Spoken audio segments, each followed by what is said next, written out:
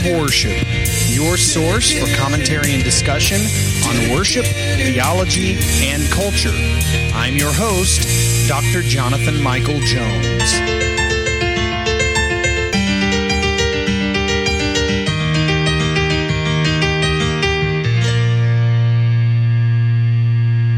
Hello, everyone, and welcome to the Act of Worship podcast. This is Dr. Jonathan Michael Jones. It is good to be back. I have taken a long break over the summer from podcasting every week, and we'll hopefully get back into that routine, that rhythm of life. I enjoy it. I enjoy teaching. I enjoy talking. I enjoy discussing matters of theology, worship, culture. I love talking about these things and thinking through these issues. And in the process, I may already have my views already sorted out, but in the process, I grow through studying these topics that I discuss. And so I'm going to continue that. And so thank you for listening. It is good to be back.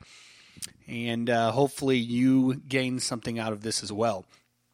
So I'm starting off today talking about a worship-related topic. And in fact, the next few weeks will all be worship-driven. This podcast is devoted to matters of worship, theology, and culture. And so sometimes it's not all solely worship-related. Sometimes it is theological, and sometimes it is cultural. But for the next few weeks and little while, it will be worship-related. And today it is specifically music-related. Let me just go ahead and tell you kind of what my plan is, and that is not to say that the Lord cannot change this. But I have some plans for today and then next week, some topics set out to discuss. But after that, I want to begin a series on neglected aspects, neglected essentials of corporate worship. And there are 5 of them that I have in mind right now to discuss. And I'll go ahead and give you 2 of them, and I'm kind of trying to sort out the other 5, the other 3. I have them in my mind, and that is not to say that as I think through these, there may not be more. But right now I have 5 in mind.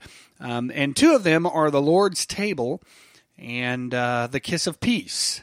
Now, some of you are going, what is the Kiss of Peace? I will get into that, but that will start in 2 weeks. But today, I'm going to be talking about a topic that I've sort of hit on in the past, but I'm going to be focusing on this topic today, and that is language in worship music. What I mean by language is what is the best approach to the language that we use in worship music, be it modern, traditional, metaphor, literal, whatever we use. What's the best way to approach that? The reason this is heavy on my heart right now is a recent popular worship song has caused a lot of controversy among worship leaders and churches. Those who know me might think that it's just me, but being in the worship field myself and having discussions with other worship leaders, I know it's not just me, but there are varying opinions on Corey Asbury's Reckless Love. It sparked a lot of debate far and wide. There have been arguments made both for and against the use of the word reckless to describe the love of God. I've heard everything from it's a metaphor. I've heard from a human perspective, God's love is reckless because it does not make sense. I've heard that the song does not speak of God himself, but rather his love, and I've heard others. And so I don't intend to delve into that discussion of this particular song itself or the use of the word reckless. But in general, I want to discuss the broader topic of language in worship music. And so I want to examine the pros and cons of modern versus traditional language and metaphorical versus literal language. And I also don't intend to sway anyone one way or another, but to have us think through these issues as it relates to the message of the gospel. Keep in mind that the gospel is central. It is key. That is what we are communicating. And so no matter the context that we are ministering in, which is disparate across the spectrum, we have to keep these issues in mind.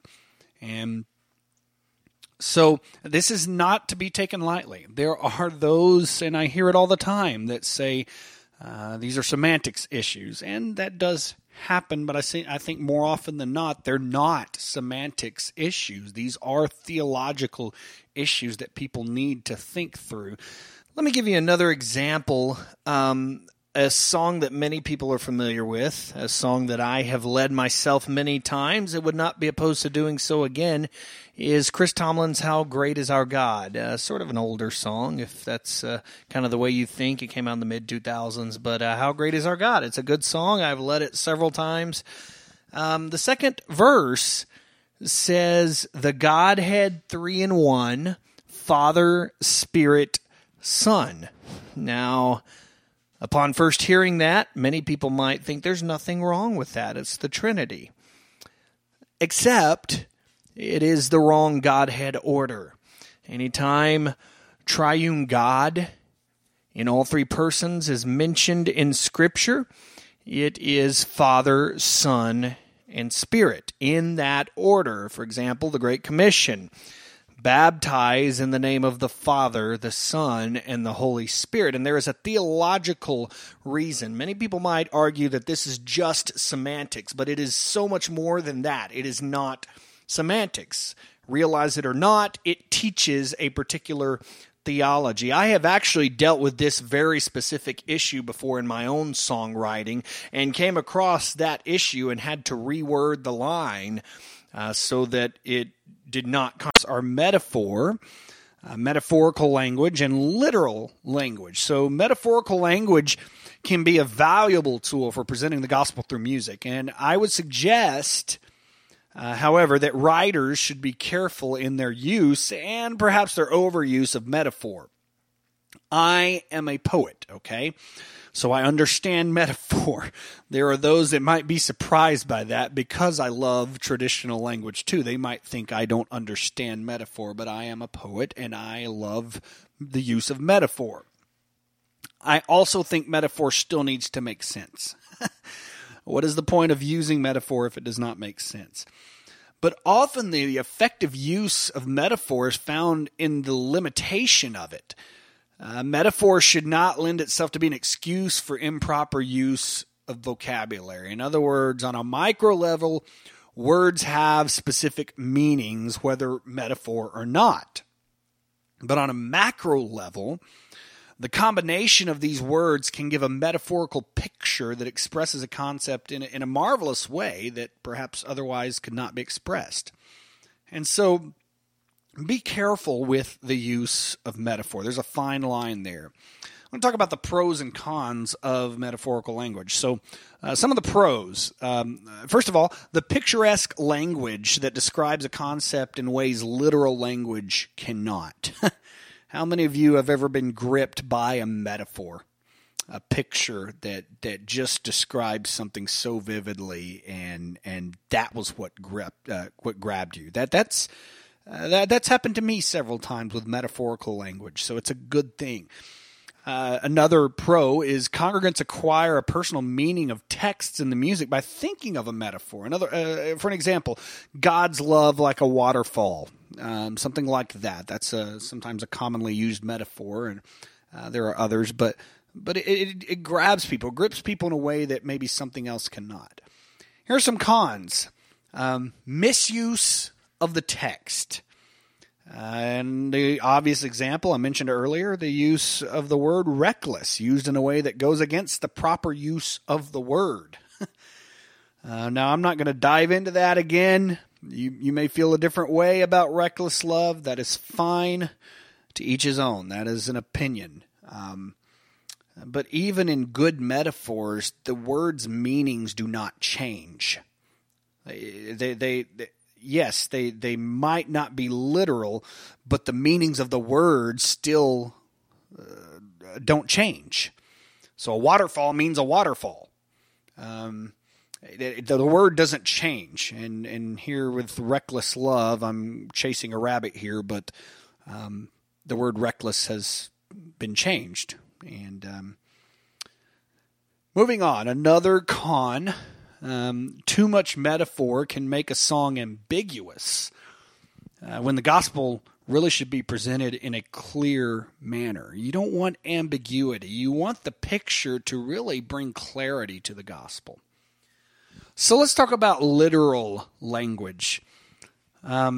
It's become seemingly more common for songwriters and worship leaders to stray from literal language. Metaphorical language seems to resonate with younger generations, and I even suggest that it's contributed to an increasing biblical illiteracy in our society, and even a lack of spirituality.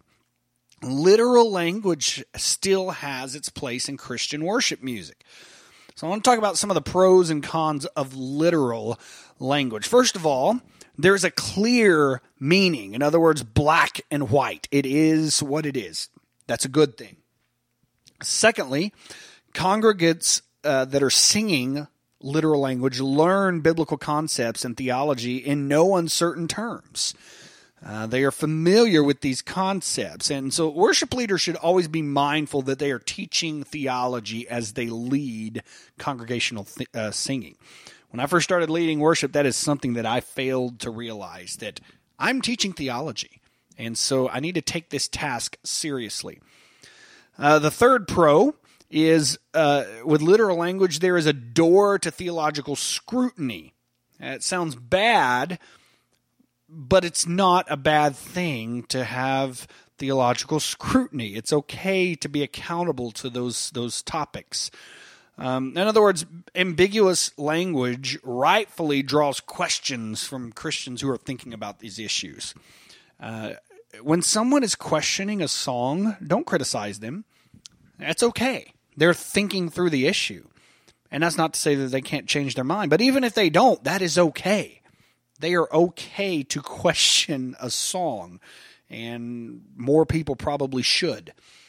So here are some of the cons to literal language. There often seems to be a lack of passion. Let's admit it. At first glance, metaphorical language seems to be more passionate than literal language. Until you start reading the literal language from the right perspective.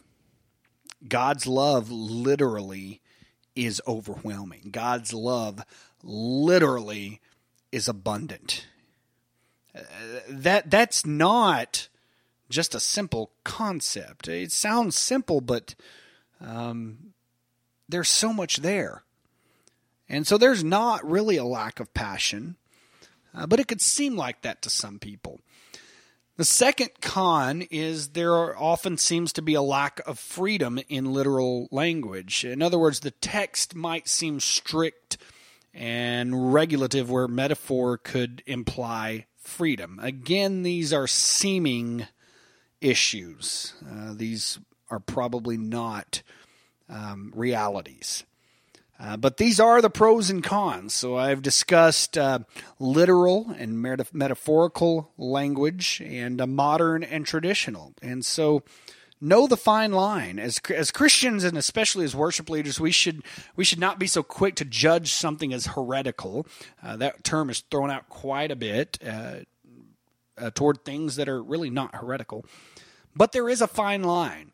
And we have to minister effectively in our own context without compromising biblical truth and authority. And I don't mean to harp on any particular song or style of music, but rather to challenge all worship leaders to think about what they're doing. We're given an important task. It's a very serious task. And so it's not wrong to question the language used in our worship music and make the best decision possible for ourselves and for the people to whom we're called to minister. Clarity in gospel communication matters.